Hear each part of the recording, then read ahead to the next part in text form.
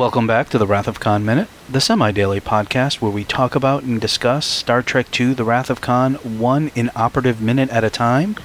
I'm David Stoker. And I'm Chris LaSalle. Happy Friday, Chris.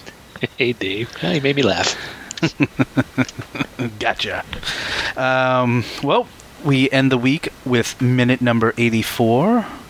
And as we are in the nebula, Joaquin starts the minute saying, inoperative. And ends with Sulu saying, phaser lock inoperative, sir. Oh, yeah. So there's a lot of inoperative going on here. They're really hammering it home. Yes. So Joaquin obviously answering Khan's question from the previous minute when he asked for tactical. And Joaquin responds with inoperative. Yep. He does a good job not being sarcastic about it. Yes. Like I told you. No, Khan's looking out that we get our first look out the view screen of the disabled visuals when they're in the nebula. And I gotta say, they drive me nuts too. Yeah. Oh yeah, definitely. Because I find myself squinting all the time when these things are on. Like, is there something out there? Yeah, what's going on? Like, obviously we see the beautiful visuals. Like, they're not seeing anything. They're seeing static. Yes. Yeah, so Khan then, even though Joaquin mentioned this, he says, raise the shields. And Joaquin responding, as I feared, sir, not functional. And finally says, I'm reducing speed. To which Khan was going to react, but then thought better of it. Yeah, that's another out-of-character moment, doesn't it seem like it? Yes, because I think back in 82, we did the same thing where they slowed down and, Khan was like, why are we slowing? And then, we joked about it. We daren't follow them into the nebula. Like, it's the same thing where... Joaquin making a decision for Khan and belaying his sort of vengeance, and Khan just sort of holding his tongue. Like, obviously, the last minute, he went bananas. Yeah. And I think he recouped, and I think he's thinking, he's like, maybe Joaquin had a point. It must be. The other thing is maybe he's letting his guilt, his guilt for throwing him across the bridge. Maybe he's like, all right, I'm going to let him have this one. But they share a look, and Joaquin doesn't look away. Like, he stares him down. Like, he says, I'm reducing speed. And Joaquin is like, I told you so. Like, I'm reducing speed. Like, we have no idea now where they are. We have no way to defend ourselves. We can't look at the view screen, man. Right. Like, you can't see anything. Is that why they're slowing down? That was a question I had. Well, I think it's a combination of tactical. They don't know where the Enterprise is. They're now stuck in this nebula. You can't raise the shields. You can't see anything.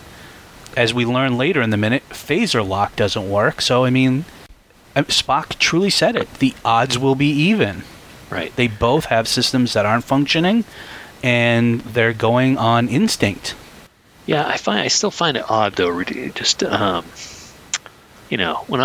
when we drive cars in the snow, right, in a snowstorm, you definitely reduce speed because your visibility is limited, but it's also because, I don't want to crash into a guardrail or have the car slip or hit another car. These guys are... The only other thing they could hit would be the Enterprise. Yes. And what are the... I don't know. What are the odds that they're going to... I suppose we'll talk about it a lot over the next few minutes.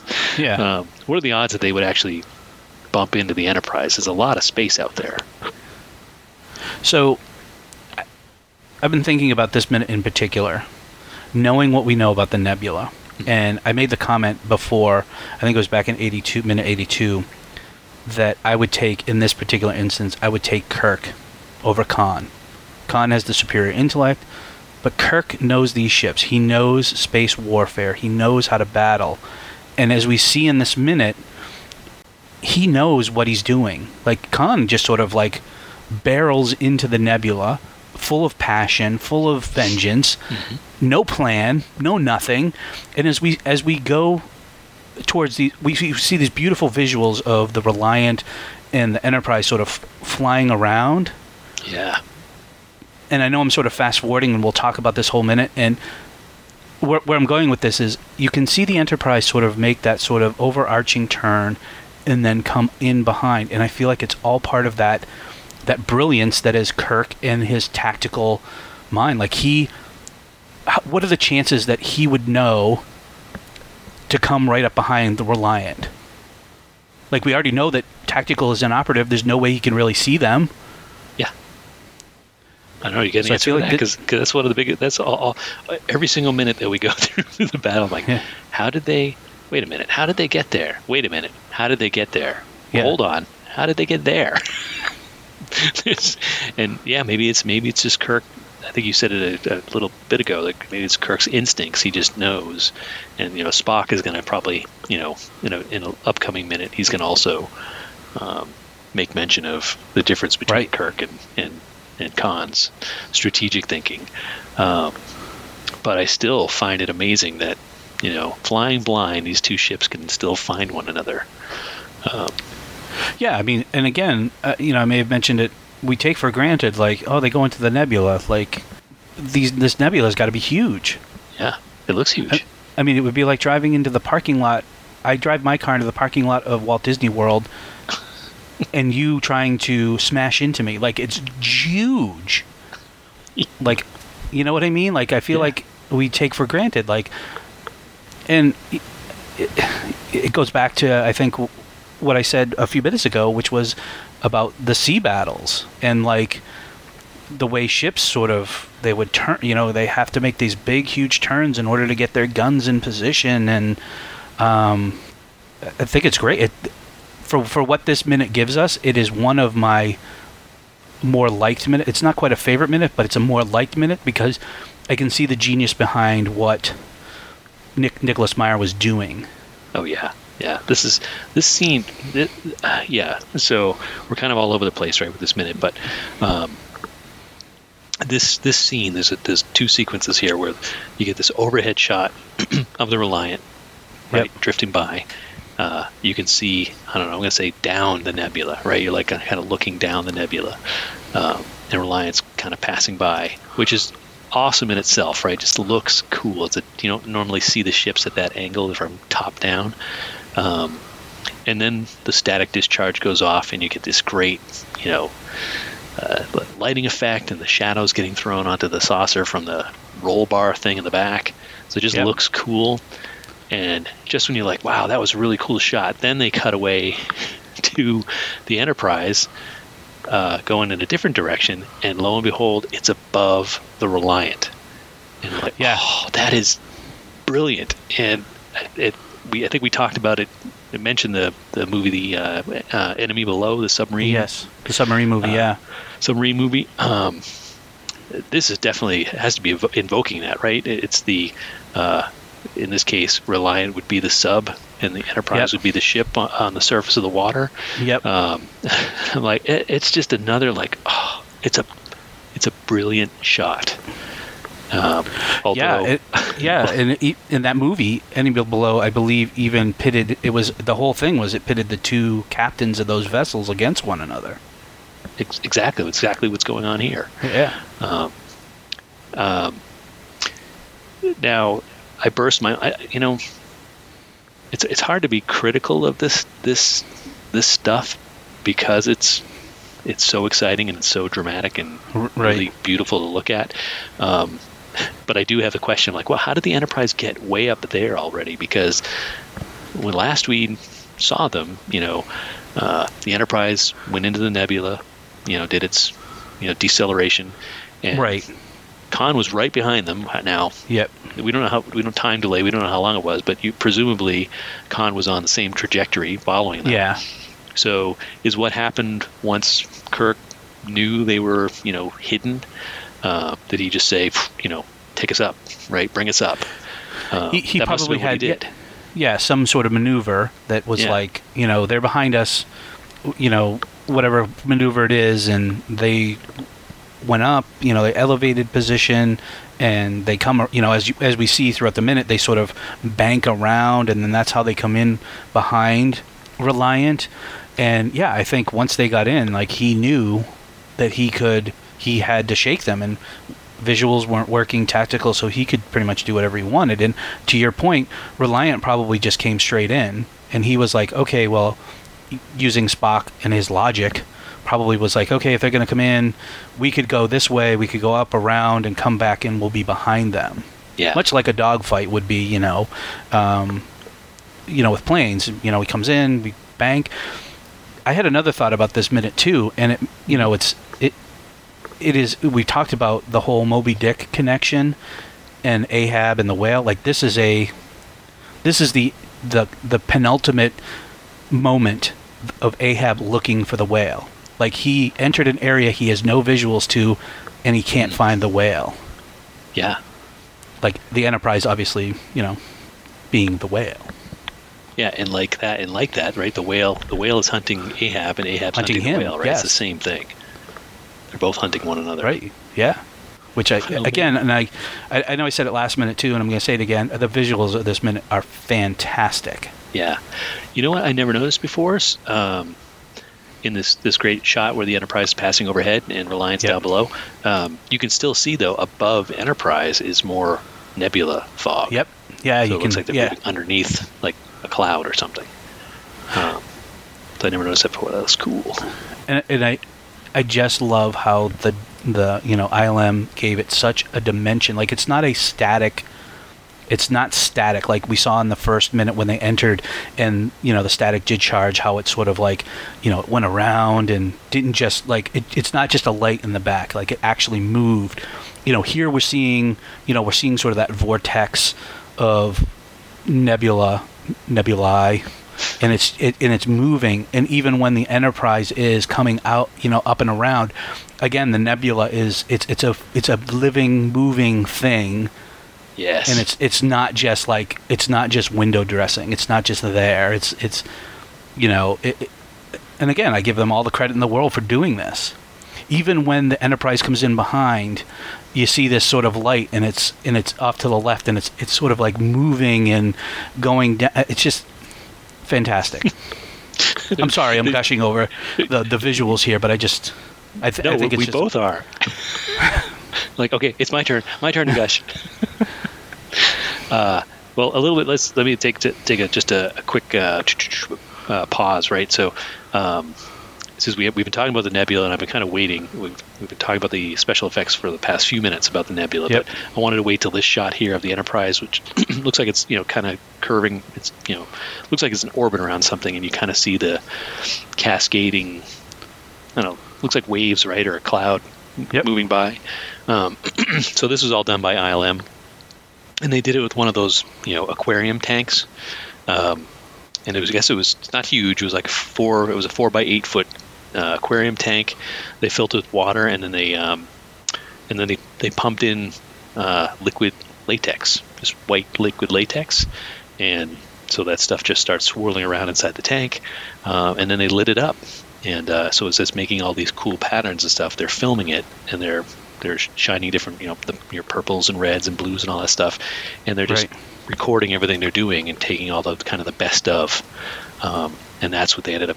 A lot of this cloud effect here, the one prior with Enterprise going overhead of Reliant and the nebula behind it. That's all from this same aquarium tank footage, which I think is amazing. So, go ILM. Yes. And I guess they did that same thing too. Not the first time that tanks, that those kind of effects been used. They said they used it. They did it also in Close Encounters of the Third Kind when they. Cool. There was a couple sequences like where the storm clouds would roll in to hide the UFOs, and it was done with the same effect. So, as much as we are gushing over this minute, there is, for me, one little thing that I want to point out that I do not like. We are in a nebula. We are in a cloud structure, and they had to use the V'ger noise. It's a throwback. I know, but come on. Like, they've done an amazing job this entire movie to distance themselves from that. Well, it's not the first time we've talked about the V'ger noise. They've used it, a couple of points here and there. They have. But you're right. This is the most obvious use of it. Like, oh yeah. Yes, I think that's what I'm getting at. Yeah, this is like it's obvious. They're in a cloud. They're, come on. Well, I'm forgiving because I love the blaster beam, which is that instrument they use to make the V'ger sounds. I'm a huge fan, so I'm going to take it. But I will say, V'ger noises. Yeah, with that, at about the 50-second mark, we do get that upswing of music as Enterprise is getting into position and ready to take aim and fire on Reliant. I mean, it just obviously we have the music, the somber music as they're moving through and can't find each other, and then the Enterprise comes in from behind. It's it's just that that Enterprise hope music of they're going to do some damage here. This is the point in the movie where everybody would stand up and cheer, right? Like he's like, all right, there they are. They're right behind him. They're right behind them, and they come out of nowhere, out of the darkness, and the music kicks in. And my note was, though, it's fake out music, right? It's not the we're not there yet, but it's a great moment. And I think just going back to Kirk's, his strategy. Yes. I mean. And again, I had the same note. How did they get here? The last we saw them, they were up above, so clearly they're spiraling down and banking around, and he nailed it. I mean, boom, it's right there. And again, maybe it was like you said. Maybe you said Reliant, came barreling into the nebula. Maybe they just kept going straight, and Kirk was anticipating that. So he's like, let's just do a big loop, go up, do a big loop, and come back down on that same trajectory, and we should be behind them. Right. Yeah. Yeah. I've never thought about this in this detail. Like, how did the? Well, I think for a lot of this movie, and for me, I know in the past, you go into a movie, you suspend your disbelief. You're like, okay, I'm taking the movie at what it is, what it's presenting to me, and obviously in the minute format, we're looking at everything. And I think like it was the first or second episode we had, we were like, we don't want to be those guys, which we turned out to be those guys, but we are picking at everything. It's because we are looking at it in a different format and to our discredit, we've learned a lot about decisions they made and why did they do this and things that we've never thought of, like the crew being on the eel, or things that you learn through the minute format and talking with our guests, with all the people we've had on who have been fantastic, and we've learned a lot, and it makes me look at this in a different way. Yeah, for sure. And exactly, all criticism, regardless of the criticism we're throwing at this, when we're done this with the show, with the the whole season, I'm going to watch Wrath of Khan start to finish, and I don't think. Definitely. That's my goal. I said from the beginning I wasn't going to watch it except for the 1 minute at a time, but after we're done, I'm watching it right through. Yeah, and I'm going to enjoy it just as much. If not more. I mean, yeah. And I wonder if, I'm digressing, but I'm wondering if a lot of the other Minute people feel the same way. I mean, if they've mentioned that and said, hey, I've watched this and, because I've listened to a lot of them and I haven't really come across that in hearing saying like, oh, after this, I thought better of the movie, or like, I can't look at the movie in the same light anymore after, dissecting it 1 minute at a time. Right. I don't think I heard anybody say that it ruined the movie for them. Right, yeah. I would hope not. I mean, I think most of us are all doing this because it's our favorite movie, right? Everybody's doing it because it's, granted, Pete and Alex are about to do the Attack of the Clones, but yeah. But they have things to look forward to. Oh yeah, there's moments. Yes. All right, well, back to the minute. What do we got? So we do have that great shot of Enterprise coming in and swooping in behind, and the nebula behind is just doing all sorts of cool things in the background. So I'm almost watching the nebula, not the ships. And then we hear Cadet Todd chime in and say, "Target, sir." Do you think he said that because he was looking at the view screen like everybody else, and we just see this garbled image? I don't know. Was he looking at a different display?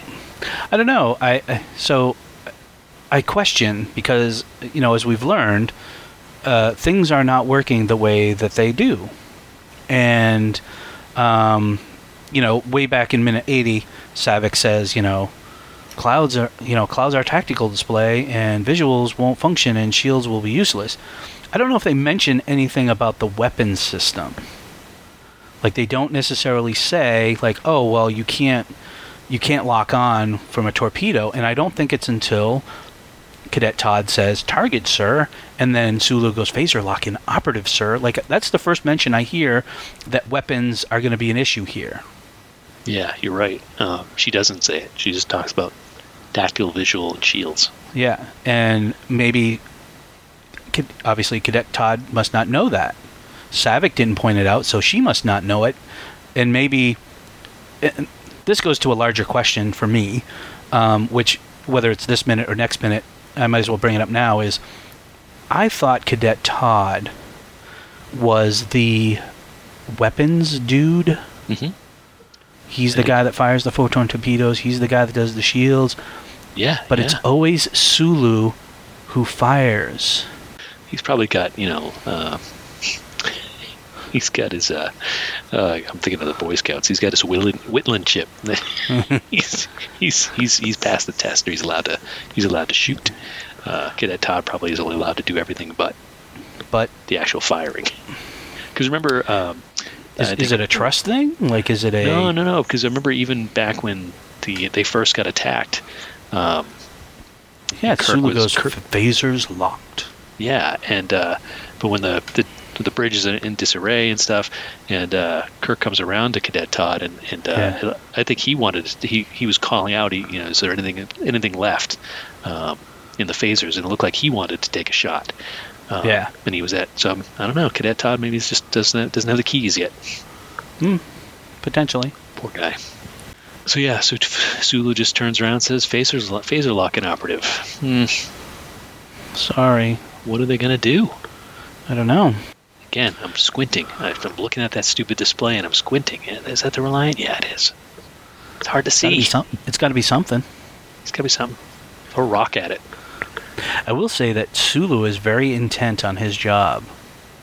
Like, he is, he's nervous. He's flying that thing around, and maybe it's all part of that plan, like, that tactical plan that they're sort of, they're coming in behind Reliant, and he's, obviously you don't want to crash right into him. Although that would be cool. That would be ramming speed. We'll talk about that in an upcoming minute too. Oh my gosh. Yes.